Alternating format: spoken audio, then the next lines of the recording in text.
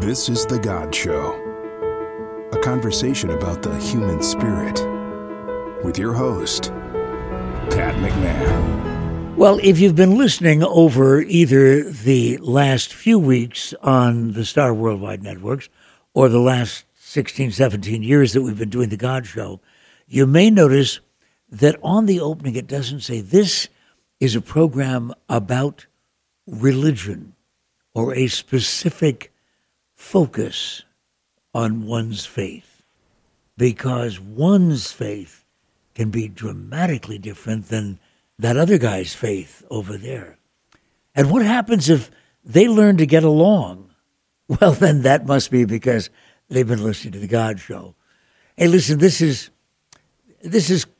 a really fun thing for me to be able to say, because so many people are brand new to the program. And I don't mean just the listeners. I'm talking about our guests, people that I haven't met before that we've found that we knew would be interested. You, Rosemary Scarfo, my producer for all of these years, digs deep into all the possibilities that there are to develop exactly what the announcer fella just said, a greater understanding of one's own spirit and the expression thereof. In this case, she didn't have to dig further than let's get Rabbi Brad Hirschfield on, because he's been a regular guest on this program over the years, because he's so doggone good. And I didn't even need to know that Newsweek has called him one of America's 50 most influential rabbis. Who's number one, Rabbi Brad? It depends if you ask my mother. Newsweek wasn't taking any chance. They just said among the top 50, right? Yeah, no, there is a list. They did it for a number of years. I was in it a number of years. I was never number one. I was never number 50. You float somewhere in between. And I think the interesting thing about that story is not to toot my own horn. And first I want to say, Pat, it is always a pleasure and an honor to be able to join you and to join your audience, because I know it's a very special audience that follows you and listens to you and is in contact with you. So I really am pleased to be able to join you. I think what's most interesting about that Newsweek deal is that to live at a time when Newsweek magazine, hardly a Jewish publication, hardly a publication so interested in spirituality or religiosity per se, is even making lists of influential clergy, says a lot about how incredibly interested Americans are in religion and spirituality. We may not be going to church or synagogue as often as we once did, but that has nothing to do with the kind of deep spiritual, intellectual hunger that gets met in all kinds of places, including this show. And even Newsweek magazine knew that, and that's why they were making that list.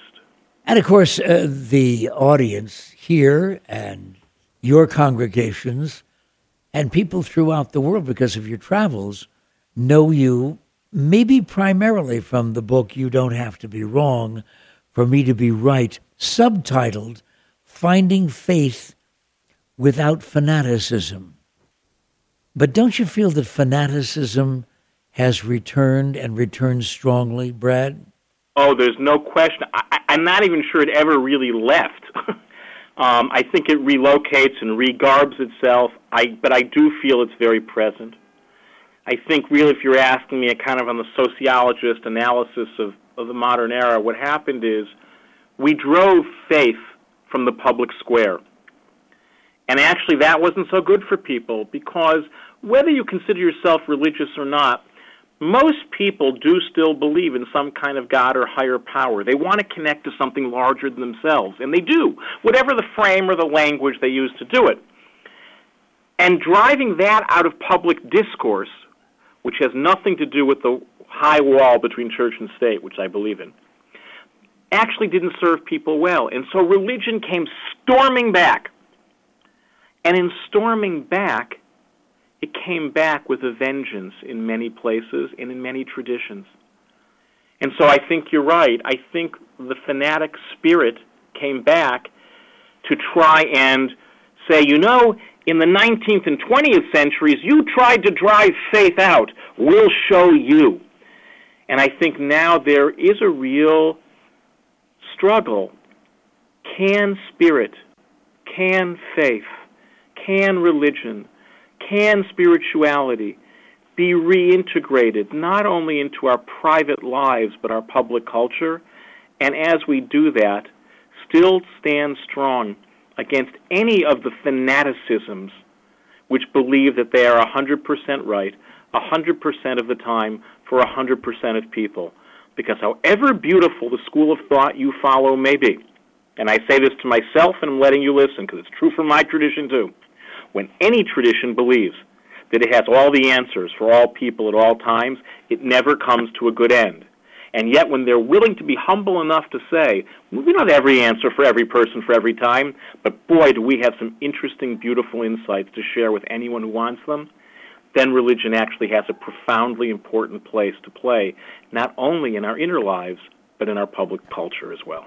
But, Rabbi Brad, what can religion do? Any religion, any organized faith, what can a group of very sincere leaders do with a population here and elsewhere who feel that now they have permission to say and do things that were not acceptable before?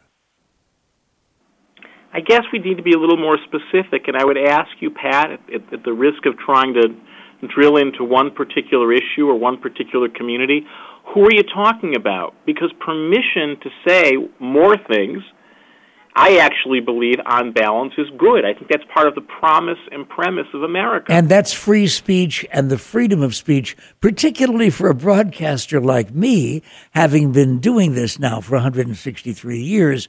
The idea of being able to share thoughts and to be totally free without the restrictions that so often in the past were placed on broadcasters is wonderful. I'm talking about the people now either running for public office or marching in the streets, or just simply the guy that comes over to your party and says for the first time that he feels that black people really aren't as advanced as white people.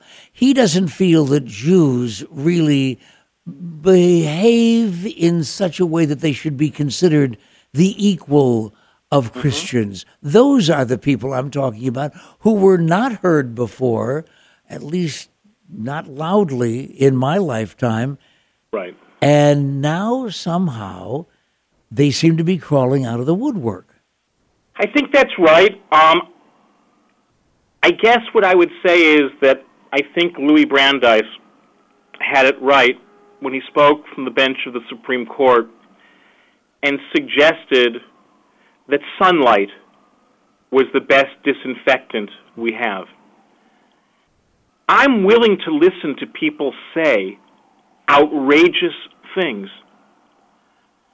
In fact, I'm very concerned when people think that hate speech laws are the solution to the problem that we face.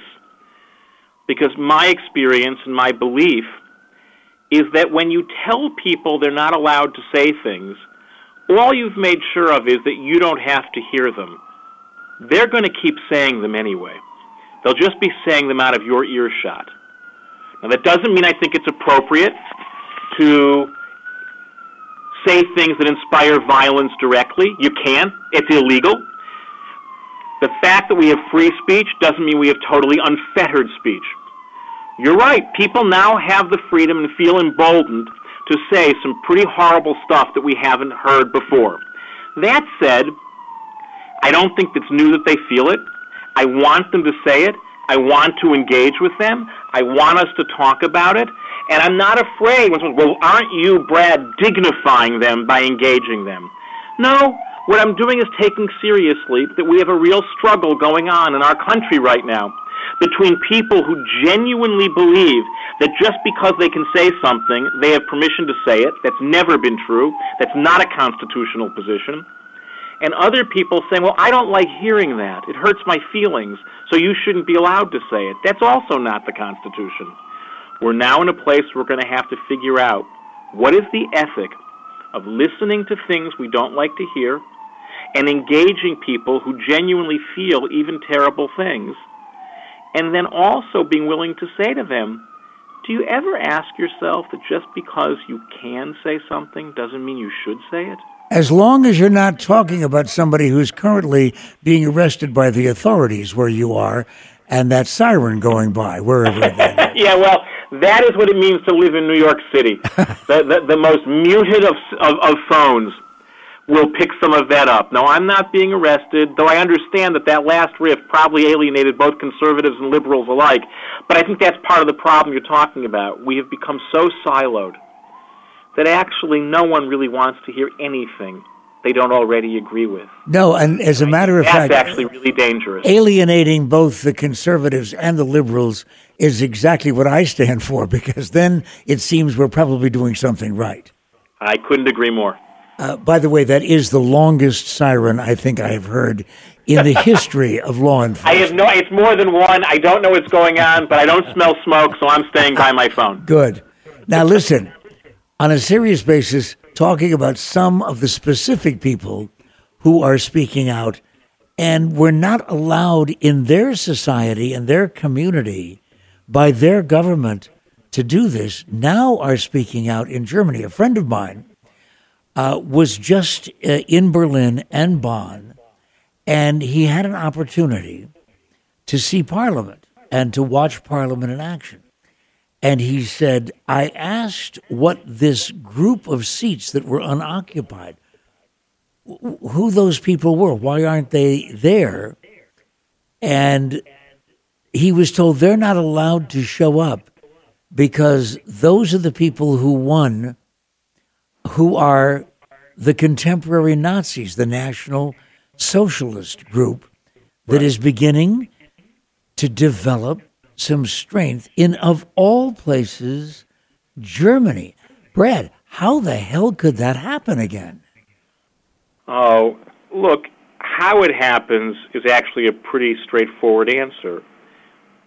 The world is changing faster than any time that we know of, and people are scared. And when people are scared, they turn inward. And while I understand that response, that perverse expression of it is not likely, in my view, to be addressed by simply saying, you're doing something perverse. They are. But wouldn't it be interesting if we said, okay, here are the rules. You can be seated here, but there are rules about what you can say. And if you can't interact based on those rules, then you can't be. And the first thing we want to hear you say in public, what is it that you're so afraid of that you believe hate is the best response? Because I want everyone who feels hateful toward anyone to simply ask themselves, has hatred ever given rise to the best possible response to the threats, real or perceived, that you think we face?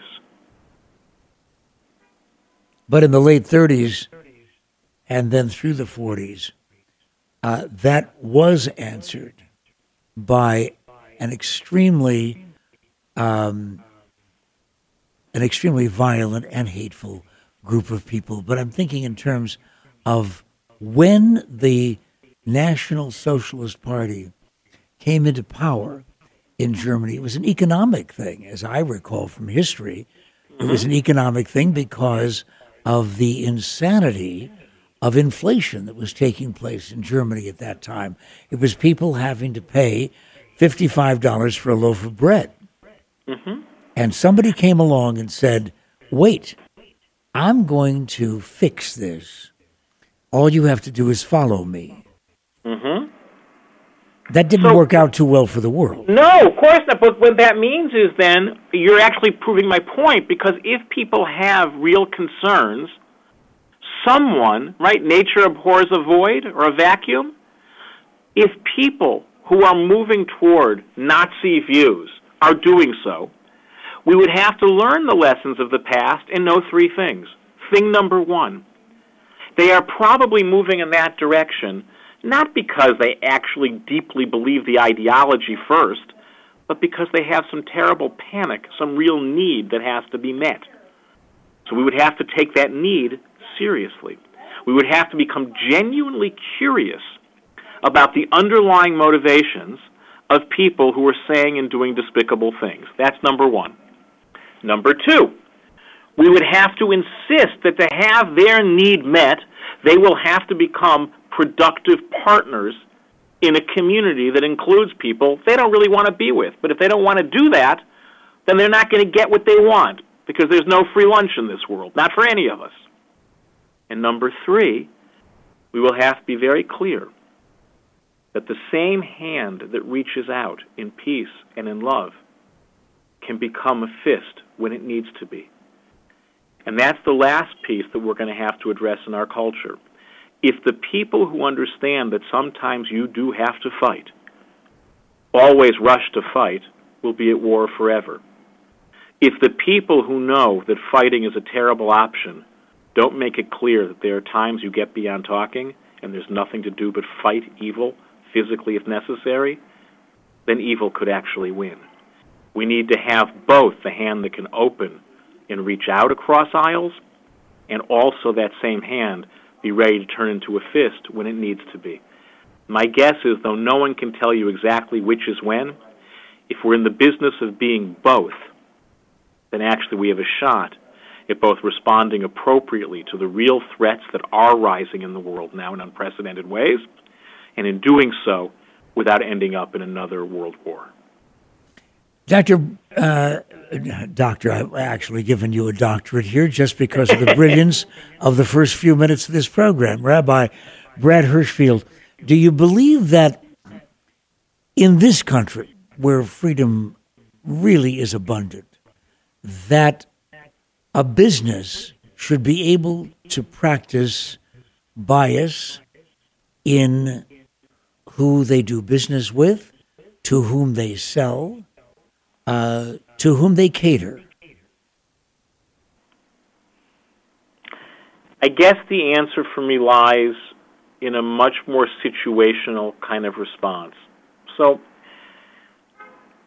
I think if doing business with someone overtly puts you in the position of participating with them in something you find morally reprehensible, then you have a right, I believe, to say no. That's part of honoring individual and often religious rights. If saying no to them is simply on the basis of who they are, what religion they follow, what color their skin may be, who they choose to make a life in partnership with, then no, you don't have that right. We don't make those distinctions in this country.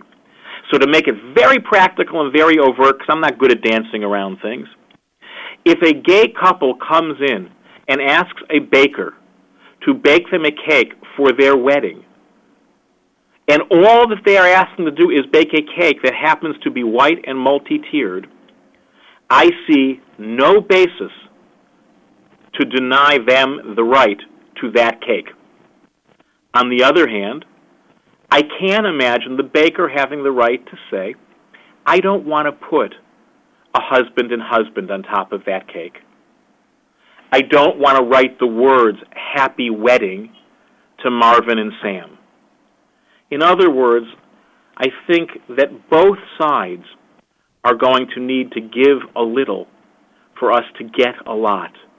And unfortunately, although the courts have a role to play in this, litigation and its inherently adversarial nature are probably not the best way to deal with this long term. Is that coming from your decision not to perform gay marriages? Is that a form of bias?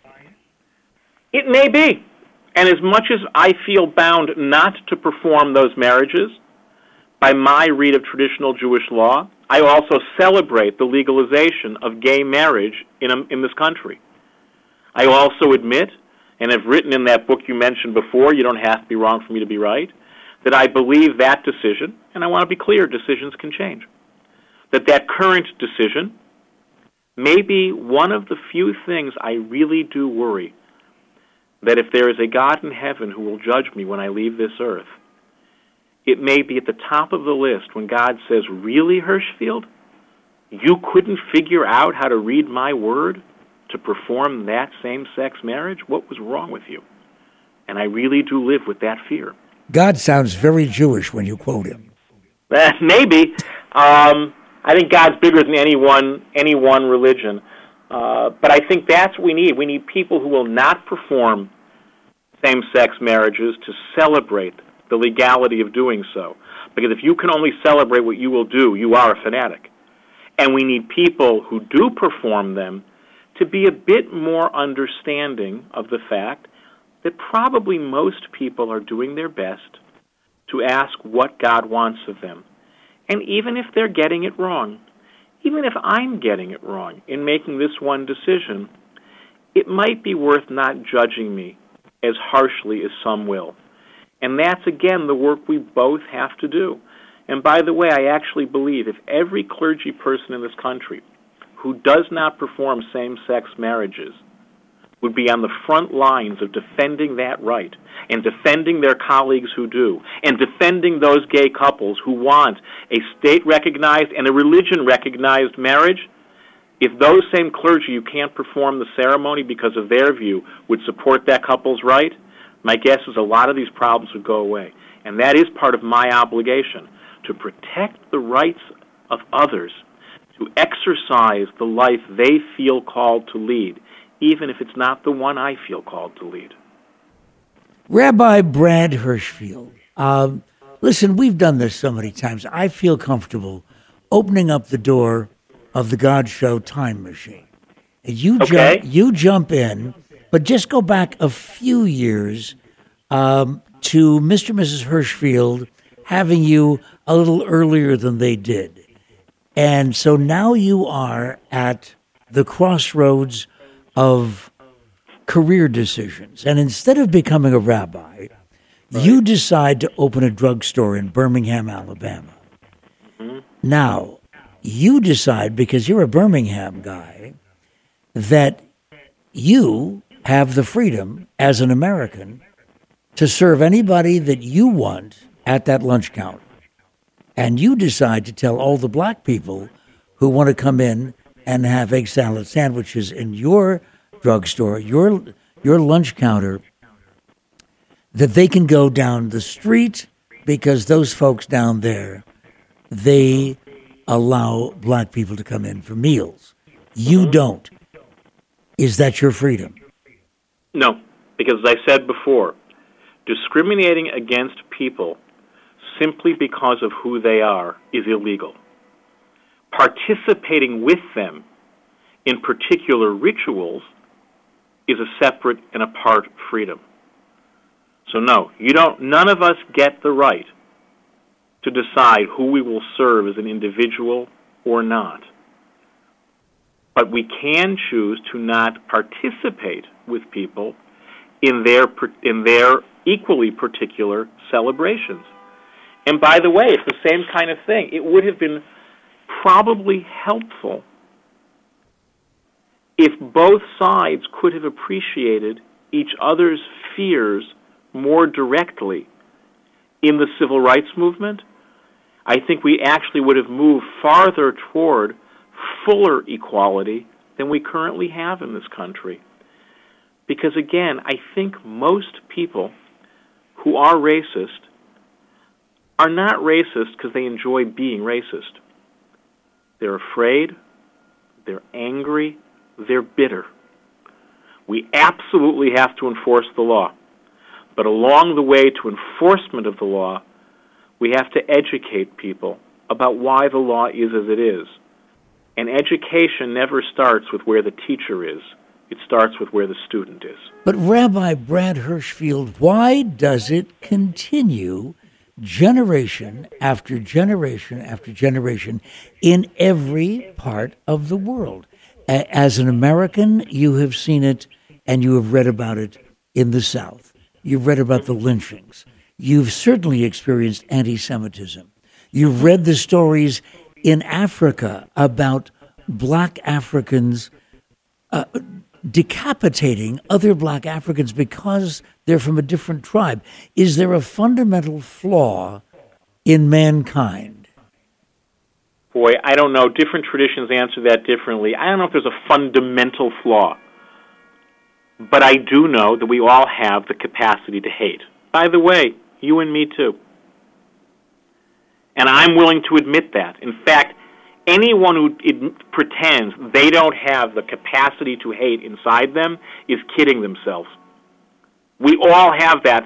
We don't all indulge it the same way, but we all have that. I think it's endemic in who we are, just as the capacity to love is endemic to who we are. But hating the child molester, hating someone who treats another human being savagely, that's a hate that certainly I can acknowledge I've experienced. But hating someone because of where they go to church or the color of their skin, I must tell you, I don't understand where that comes from. I don't understand it either, but I'm not so quick to dismiss it, because the truth is we hate the child molester because we think they're guilty of something that is fundamentally evil and harming to other people. For most of human history, people put where you worship and the color of your skin in the same category. It's also true, before we go down this road too far, that we are in a better position today, with everything that is wrong and with everything that is resurgent. We are still in a better position on these issues today, certainly in the United States and even globally, than we were 100 years ago. I agree with you. And it's very, very important that the very same people who will act as critics of how far we have to go, that we will also be celebrants of how far we have come. And then the really hard part is, Pat, is that admitting in how far we have come, understand how we have turned many people's lives and presumptions inside out and on their head. And now they're pushing back. Now, I don't want to go backwards, and I won't go backwards. But I also won't close my heart to the fact that what I consider progress has thrown a lot of people and their fundamental beliefs into disarray. And when people feel that you've taken the solid ground out from under them, they will fight hard to get it back. And since I don't want to go back to their sense of solidity before, that was built on theories of racial or ethnic or religious or national superiority, but I do want to take them seriously and give them something solid to stand upon. This is the author of You Don't Have to Be Wrong for Me to Be Right, Finding Faith Without Fanaticism. That's one book of Rabbi Brad Hirschfield's career. How else can people find your work?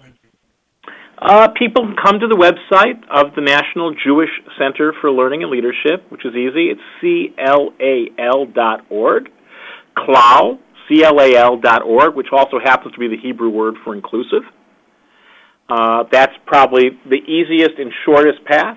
They can go to the website, thewisdomdaily.com, which is something we produce and is available, though I don't do as much writing for that as I once did, because time makes that difficult. But those are two good resources to follow. I'm never more than a couple mouse clicks away on anyone's computer. What about Stand and See? What is that? So the Stand and See Fellowship is a newly emergent program of which I'm very proud about, which I'm very excited. We have managed to create a program in which people entering Christian ministry can have the experience at very, very, very little cost, because we have it underwritten, because no one goes into ministry to get rich. And especially students, divinity students, or the first couple of years after ordination, to go to the Holy Land. And as we say, to walk where he walked, and stand where he stood, and discover for themselves what it means today. Because right now, relative to Israel, Palestine, and the Middle East, in America, we essentially have 100 million or so Christians who think Israel can do no right, and 100 million Christians who think Israel can do no wrong. And that polarization is not good for America, it's not good for Israel, it's not good for anyone. And really, I think it's about raising up a next generation of American religious leaders who, with whatever conviction and politics they hold, would be able to stand in their pulpits as they address their communities and always speak from the same 6 words. It's more complicated than we know. Because I believe, as I said before, that we will have to put solidity underneath people's feet in times of change, but we can't build solid ground that doesn't also teach and celebrate flexibility and nuance and diversity. So imagine, however tough the question is, however large the problem looms, what if we all, especially as religious leaders, began by telling everyone who will listen, I have my conclusions, I have my convictions, but I'm telling you it's more complicated than we know. And that's why we need each other. We need to engage each other. We need to learn from one another. And that includes people who have very, very different views from the ones that we hold dear. Or as I sometimes say, if every time the God you invoke agrees with you, you're not invoking God, you're invoking yourself and using God as a footnote. Well, let's focus on the 100 million who think that Israel can do no wrong. Are you concerned at all about what often appears to be, among many, the blind support of Israel and virtually all of its positions? I am as concerned about that as I am about the equally morally and ethically troubling position that thinks it has identified good guys and bad guys in the Middle East and pretty much always identifies Israel as the bad guy. Neither position is helpful, especially when you have the luxury of practicing it from 6,000 miles away.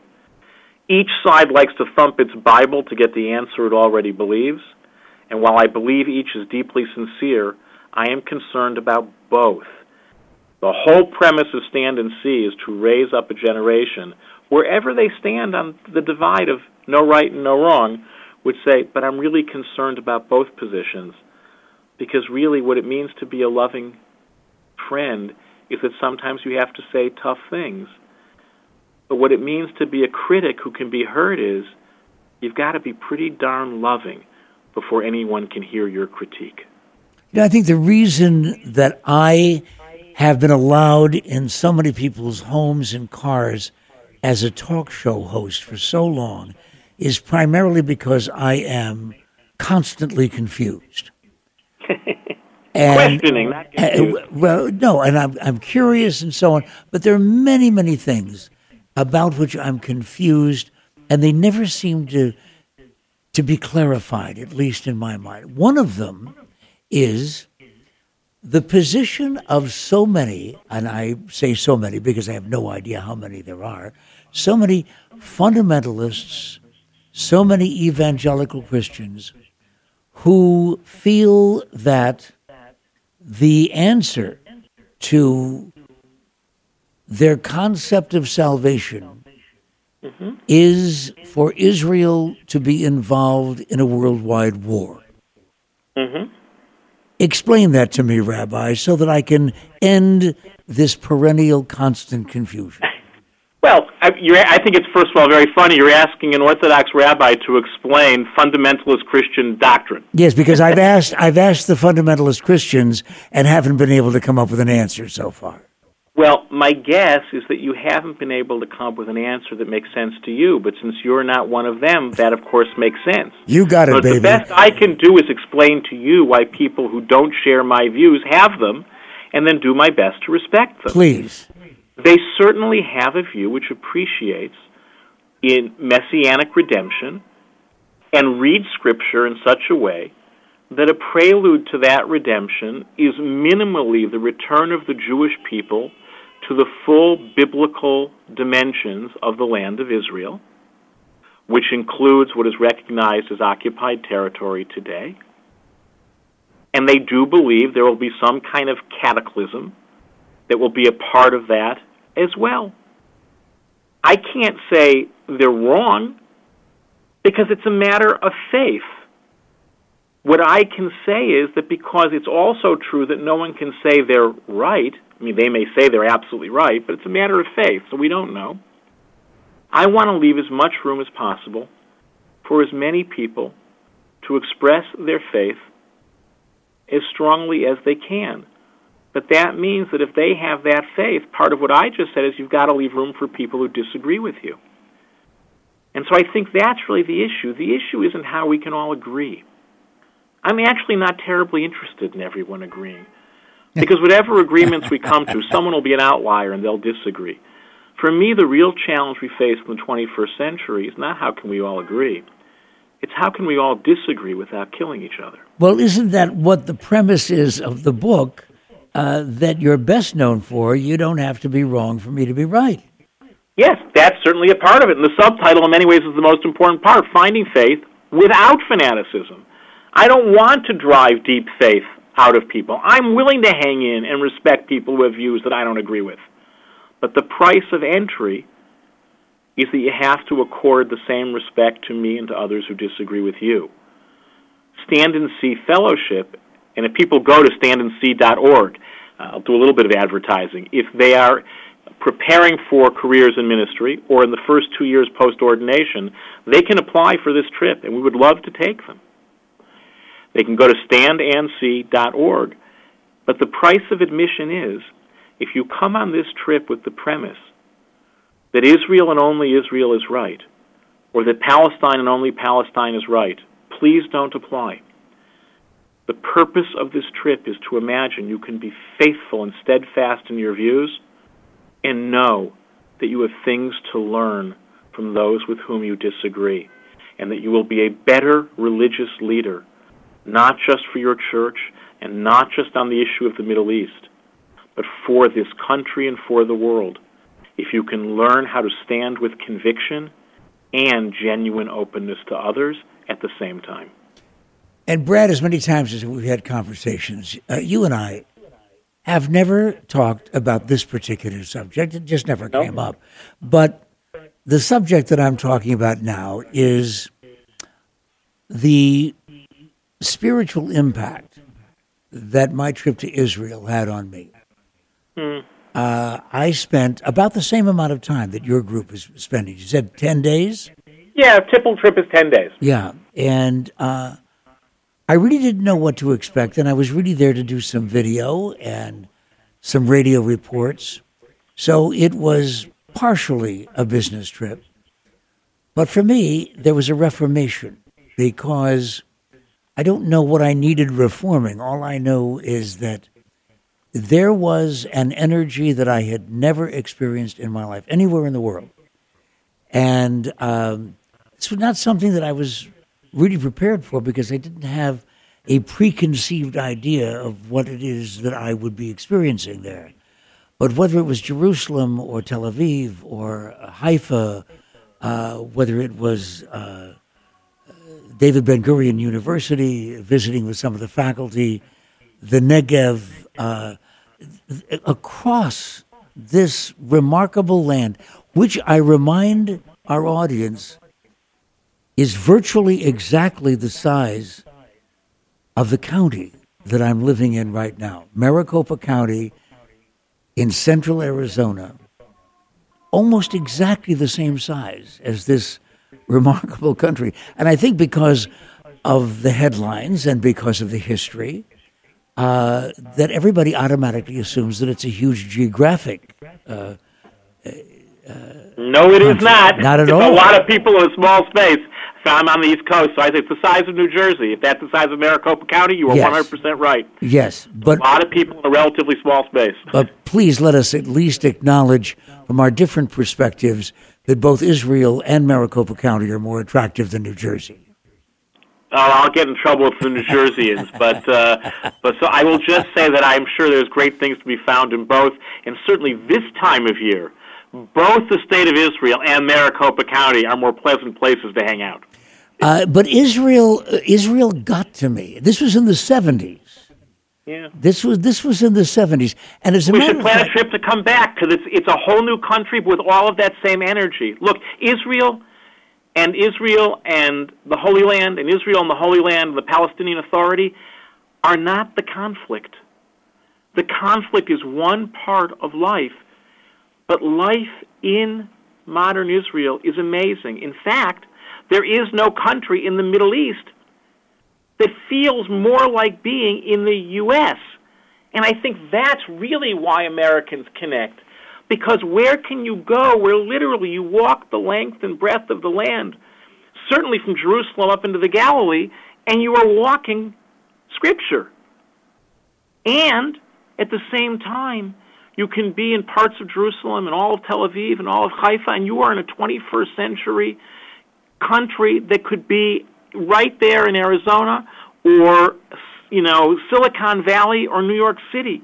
All of the energy and openness and diversity and empowerment, and that's an amazing thing. Well, as a matter of fact, Brad, when I talked to my tour guide at that time, and a historian, an archaeologist, one of those people you probably have met in the past from Israel, who have all kinds of specialties and wind up showing their country to the rest of us.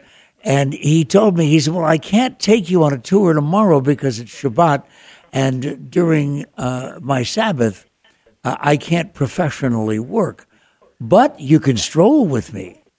Uh-huh. We can have a little stroll, and if you ask me about something, I certainly can answer.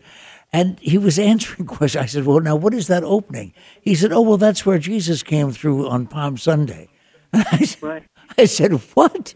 Wait a minute. Right. Wait a minute. We're just walking over here. We're going to have coffee, and we're passing the gate that Jesus rode in on Palm Sunday. Yes. And he said, no. He says, I know this because as a historian, he says there's some stories that are apocryphal, and he says there's some stories that are made up mythologically, but he says that's true. That's the one over there. And but then I really hadn't planned on doing this because considering the fact that I haven't been back since the 70s. But I do want to tell you this because I'm telling the audience at the same time about what happens when you visit this small geographic spot on the planet and you happen to come upon miraculous things like the good fence. Mm-hmm. And this was at the Lebanese border. Now, there's no border. There was no border guard, just barbed wire. And at that time, Lebanon was at war with itself. There was no missile activity between Lebanon and Israel. It was Lebanon Christians, Lebanon Muslims. Mm-hmm. And they were firing on one another, bombs going off all the time, missiles, mortars. And my guide took me to this barbed wire area called the Good Fence. Mm-hmm. And you know about it, of course. I don't know that it still exists. Do you know? So it does not exist that way because of Hezbollah, which is both a terror organization and a part of the Lebanese government, is a Shi'i political party and militia, and has gone to war against Israel repeatedly. The kind of free exchange you're talking about does not exist.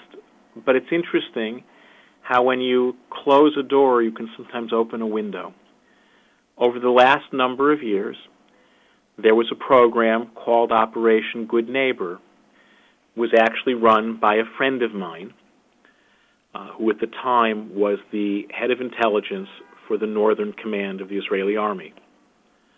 Operation Good Neighbor had one and only one purpose: to provide humanitarian relief, food, medicine, and health care, including bringing people from Syria, because of the war there, into Israel to get medical care they could not get. That program ran for a number of years, delivered millions of pounds of food and humanitarian supplies, no weapons, no arms. Israel took no position in the war. Treated literally thousands, women, children, but also injured fighters from either side. It didn't matter. And that program is recently formally closed because, for better or for worse, the Assad regime has really won the war. And so Israel participating would be considered an act of war as opposed to in the midst of a civil war offering humanitarian relief. But the hope is that at least if that stability returns, then at a little point called Quneitra, where the UN has a little white fort, Israel will be able to reopen that border and begin to again offer humanitarian assistance to Syrians regardless of political affiliation or religious belief. And giving people that are listening now a sense of hope and a sense of optimism, even though Good Neighbor has closed down. Prior to that, there was this Good Fence that I got a chance to actually see in operation. I said, why are we stopping here at a place that is a wooded area between Lebanon and Israel, and you could see the Lebanese soldiers marching, but they were not paying attention to the fact that there had been a hole made, a partition made in the barbed wire. And on the Israeli side was a small medical community, couple of tents, couple of vehicles, some doctors, some paramedics, some nurses. Mm-hmm. And some of the Lebanese people were passing their babies through that partition in the fence. Some of the elderly walking through, across the border, in essence, to be cared for by these Israeli military people who happen to be medical people, professionals, and the Lebanese soldiers paid no attention, turned their backs on the traffic, and there was a large crowd waiting their turn to pass their sick family members across to the Israeli medical specialists for care, who then were passed back with medicine, bandages, and better health. I'll never forget. To the extent that home countries in the Arab world will allow this, the state of Israel wants to be able to help. I'll tell you right now, people see all these horrible pictures from Gaza and from the Gaza border. And believe me, it's bad on both sides. People only want to believe it's bad on one side. I don't know who they are. I think it's bad on the Israel side. They ignore the Gazan experience. If they want to feel bad about Gaza, they ignore the Israeli experience. Here's the amazing thing. In the midst of even the worst of those days, to the extent that the Hamas government would allow it, tragically they wouldn't often allow it, Israel was receiving patients in ambulances from Gaza to be able to provide medical care that cannot be provided within Gaza itself.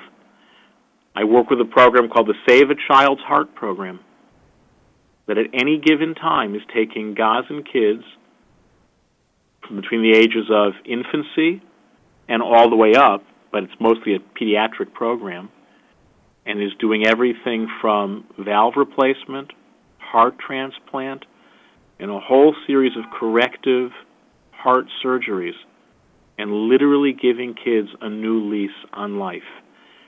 Because when it comes to those kinds of issues, and Israel is not perfect, but Israel is perfectly committed to the premise that when it comes to that kid with a bad heart, there is no politics.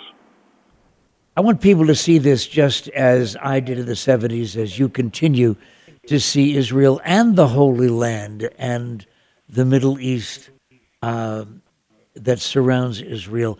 Tell me more about the Stand and See trip. So I guess the option is, look, I think that there is a whole range of people in kind of the more soft evangelical to mainline Protestant world, and I am concerned about that increasingly are quite hostile to Israel. And I think that hostility is born of a combination of good intention and a certain measure of ignorance. And again, we're back to where we started. The best antidote is sunlight. So we invite people to come on a 10-day trip, but it's not fundamentally about politics or the conflict. The primary desire of Stand and See is if you can enter a life of religious service and can do so and include in your training or formative years 10 days in the Holy Land, we want you to have that experience. And we'll pay for about 85 to 90% of it for you. How much is it? Look, we charge people, they have to get to the point of embarkation, yes, which is the New York area, and then for 10 days, it's $1,000. That's it. And that includes your flight, it includes your hotel, it includes 2 rooms a day. Wait, excuse me. I should tell the curmudgeons, because we have a curmudgeon alarm here in the studio, and every once in a while when a curmudgeon tunes in, I said, listen, you're welcome. That's what this whole show is about. Yes, it's pro-curmudgeon, too, as long as you understand this. Rabbi Brad Hirschfield had no idea that we were even going to be talking about this today. This just is a part of the conversation that just happens on the Brad and Pat show. And so I just happened to be talking to him about what I experienced in Israel, and he was talking to me about the stand and see that I'd not heard about before. But I'm glad that it came up.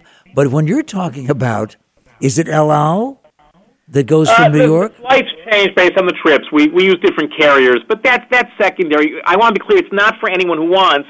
It really is an offering to people studying for ministry. Yes. Or for those who are in the first 2 years following ordination, who are serving religious communities. And it was born of this desire to return a sense of nuance and a certain gentleness to an increasingly polarized conversation. We have people who come whose inclination is much more favorably disposed toward Israel. We have people who come whose disposition is more favorably inclined toward Palestine. But it's not about politics. It's about learning to deepen your faith so that you can appreciate the dignity of those with whom you disagree, and then bring that kind of nuance back to the communities you love and lead. Rabbi Brad, you mentioned the Protestants before, and I noticed the complete absence of an invitation for Catholics. Now, I want to know what's going on. And we're relatively new. My experience has been the Catholic seminarians to participate need levels of permission, and that those permissions are worked through the Catholic Church itself. One of my dreams is actually to find a sponsoring diocese that would work with us to locate seminarians and then do a trip within the framework of the Catholic Church. I've offered to do mixed groups, Protestants and Catholics, and frankly, sometimes the response was a bit chilly from certain Catholic authorities. If anyone is in Catholic seminary and can get permission to be a part of this trip, my heart would sing. How do they get in touch with you?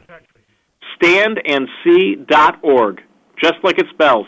STANDANDSEE, standandsee.org. By the way, I remind all of you right now, the reason I asked is simply this. My name is John Patrick Michael McMahon. Do I really have to pursue this any further? By the way, listen, before we run out of time, and it's very, very close, these times with you, Brad, go by so fast. All of the prophets that I've ever read about and that I've ever read have seemed to agree on a few things, but one of them seems to be universally that we should love one another. Why is it that it seems so few people, after all the millennia, are listening? You know, the prophets are funny in pretty much every tradition I know. They talk a lot about love, but they also talk a lot about corrective justice. They're both there. And I think that it's hard because oftentimes the people who scream the loudest about justice don't do it so lovingly. And the love people are often afraid to talk about the harder edge of real love. And I think that actually, like I said before, Pat, we're doing better than we've done in recorded human history. We've got a long way to go. But for me to be a person of faith fundamentally means being optimistic about the future and feeling that we're never alone in the present. You know, in my tradition, there's an ancient rabbinic teaching from a book from roughly the time of the first apostles. And they say that a person does not have to finish the job, but they're not free to opt out of participating in it. And I think that's where we are. We've got a long way to go. We don't have to finish, but we've got to at least move the ball a little bit down the field. And that actually every one of us can do. Forget globally. Go home tonight and talk to a person in that spirit, and you are actually moving the ball of prophetic love down the field of human history. And thank you so much, Brad, for allowing us also to share in your optimism. And perhaps if we could get the Catholics to get off of their buns for a while and start kicking this idea around of sending some of those seminarians over to Israel so they'll know what they're talking about, then I don't have to kick all the bishops off my chessboard. I thank you so much. Don't do that. We need them too. Brad Hirschfield, Rabbi Brad Hirschfield. You know, he says this over and over and over again. You don't have to be wrong for me to be right. And I also say some things repetitively, like thank you for listening to The God Show on the Star Worldwide Network.